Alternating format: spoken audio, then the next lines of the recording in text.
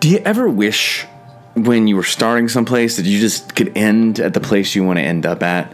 Like, have you ever gone to the gym just wishing that you had the perfect gym body the second you walked into the door?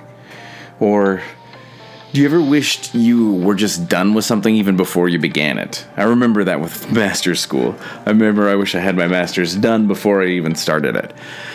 Today, we're going to be talking about a really complex topic because I don't even know exactly how to talk to you about it because I'm still getting my brain around it.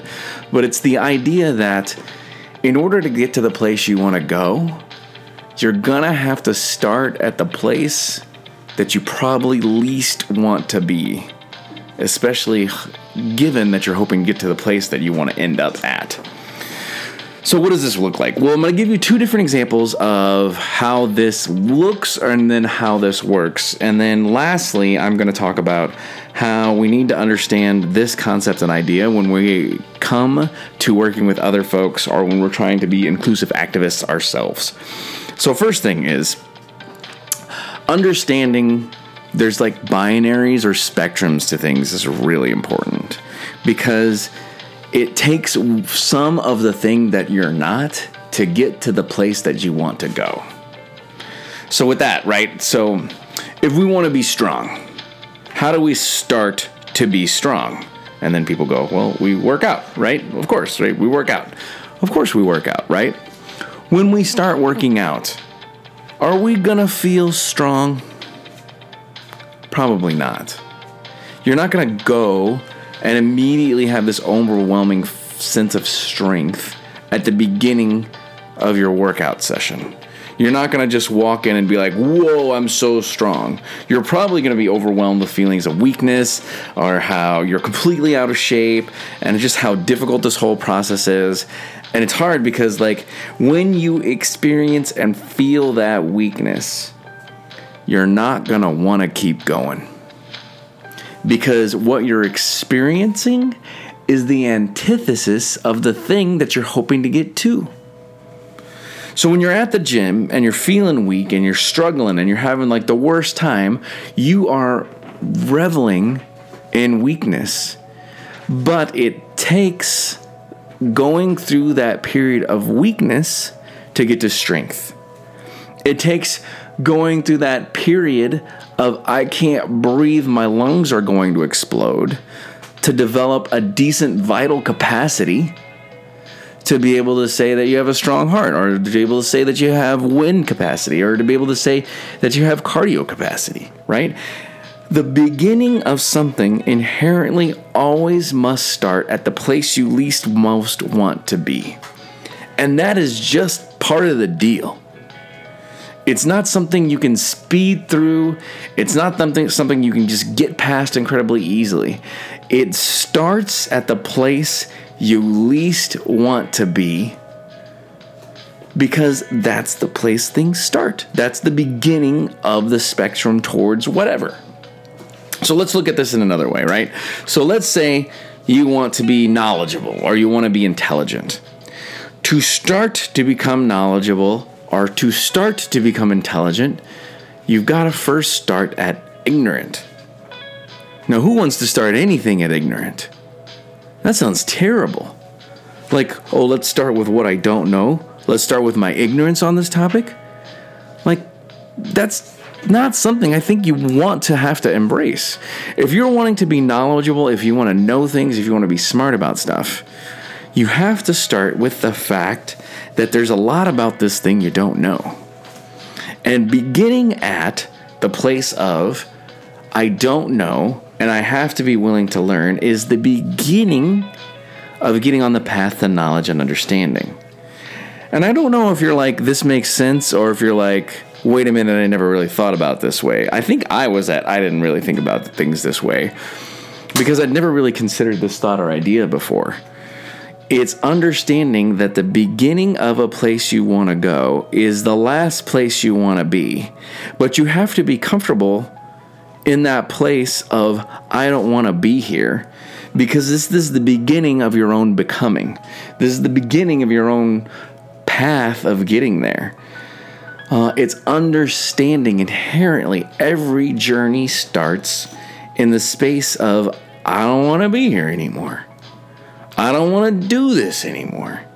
And I definitely don't want to feel or experience this thing, but I got to be here for a long time. When you begin to do cardio, you're going to begin at a place of pain and suffering and uncomfort for a long time, because that's what it takes to get to the place you want to go. When you want to be strong, you got to start at weak. You got to work through weak. You got to deal with weak. You got to make friends with weak. You got to understand weak is part of that deal. Weak is part of that path. Weak is part of that process. If you're not willing to suffer through or deal with the weak, then you're never going to get to the strong, because that's what it takes. The start of something sometimes begins at the last place you want to be. I think another great example of this is, with relationships, right? So say you want to be in a relationship. Where do you got to start to be in a relationship? We got to be alone first. You got to be alone and by yourself. And you don't want to be alone, and you don't want to be by yourself, because that's uncomfortable, because that's terrible, because you want to be with somebody. But the problem is, you can't be with somebody till you've been alone enough to be happy with an alone you. So once you're happy with being with an alone you, then someone can potentially see the value in a you. But until you're 100% happy with you, till you're really comfortable with you, you might be able to fake people into being around you. You might be able to think of some really interesting pickup lines that maybe people buy for a short period of time. But again, until you're really comfortable with you, then it's going to be hard for someone to be with you, because you aren't a full and a complete and singular you yet. So alone is the beginning of a place of relationship. We all start at the space that we don't want to be. And it's funny, because I think people don't start because they so wish they were in the place that they ended up at. But until you understand, you start at the place you don't want to be, and you got to be okay in being in that place you don't want to be. Once you're okay in being that place you don't want to be, then you can work through and grow to the place that maybe you can be with somebody else. But it takes the time.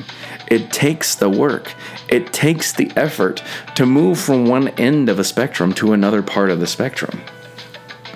And what's weird is, we need the thing that we didn't want to be at. We need a little bit of that feeling, a little bit of that thing, always, to push us further in the direction that we want to go.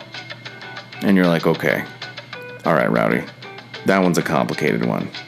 Walk me through that one. All right. So, say we're already getting stronger, right? We're strong.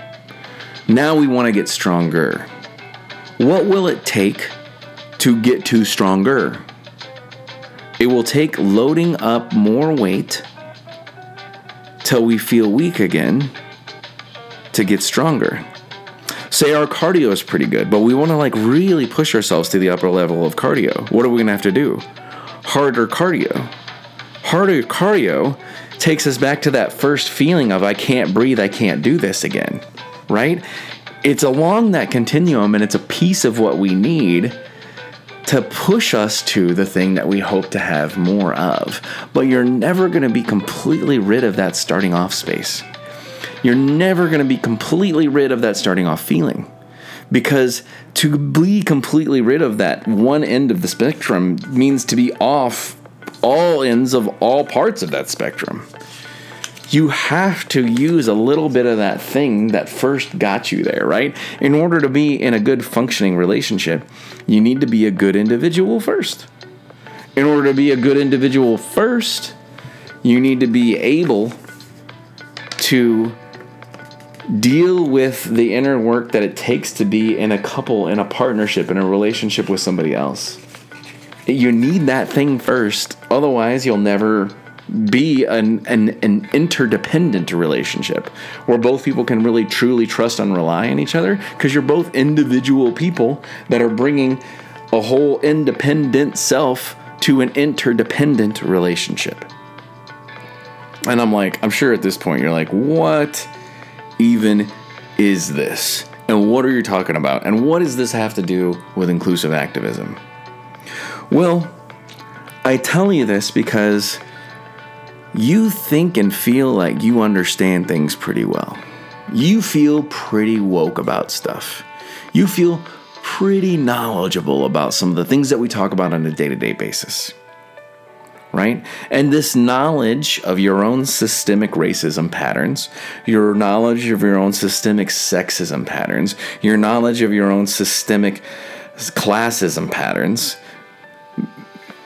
brings you into a space of pretty good knowledge, and it also moves you to want to be in community a little bit more. But we're never completely woke. We're never completely fully realized. We're never at the place we want to end up yet, because there's always more to learn. And we have to remember how hard it was the first time somebody came at us and they said, you know what? You do racist things because systemic racism means that you perpetuate systemic racism. You perform and do whiteness in a certain way, and you and doing and performing whiteness in a certain way perpetuates whiteness and perpetuates the problem. You want to be rich too, which means you perpetuate classist norms, classist things. We never can forget where we started, especially if we ever want to be effective in helping someone understand where they're starting, and hopefully maybe persuading them to join us on a journey of learning. And remember, you're not better than them. You're just in a different place than them. You've done different work than them. It's funny because I've probably told this story a million times, and I'm going to keep telling it because I love this story.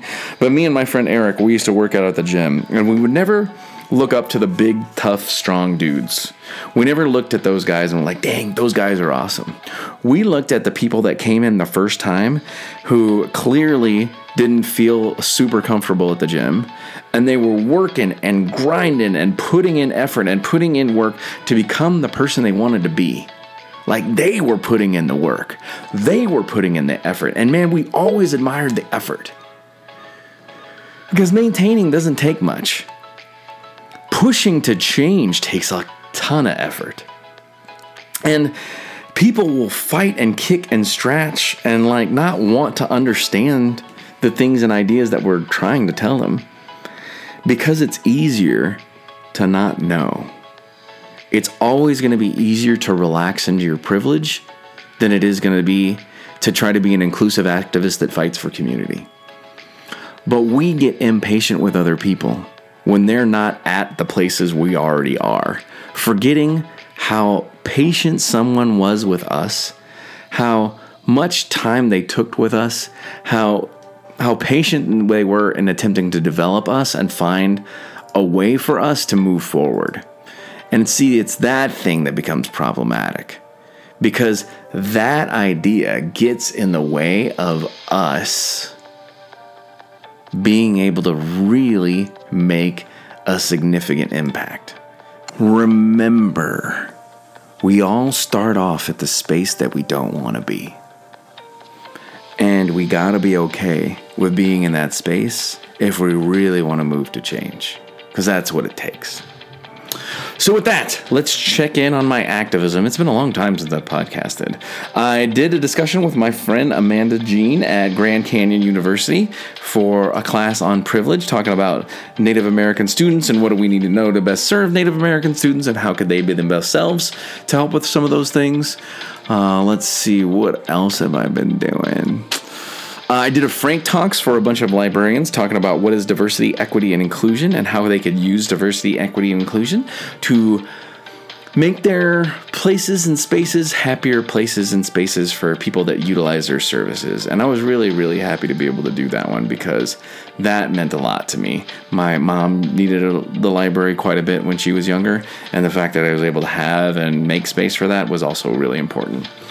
I also finished my second TEDx at Phoenix College, which was quite the accomplishment.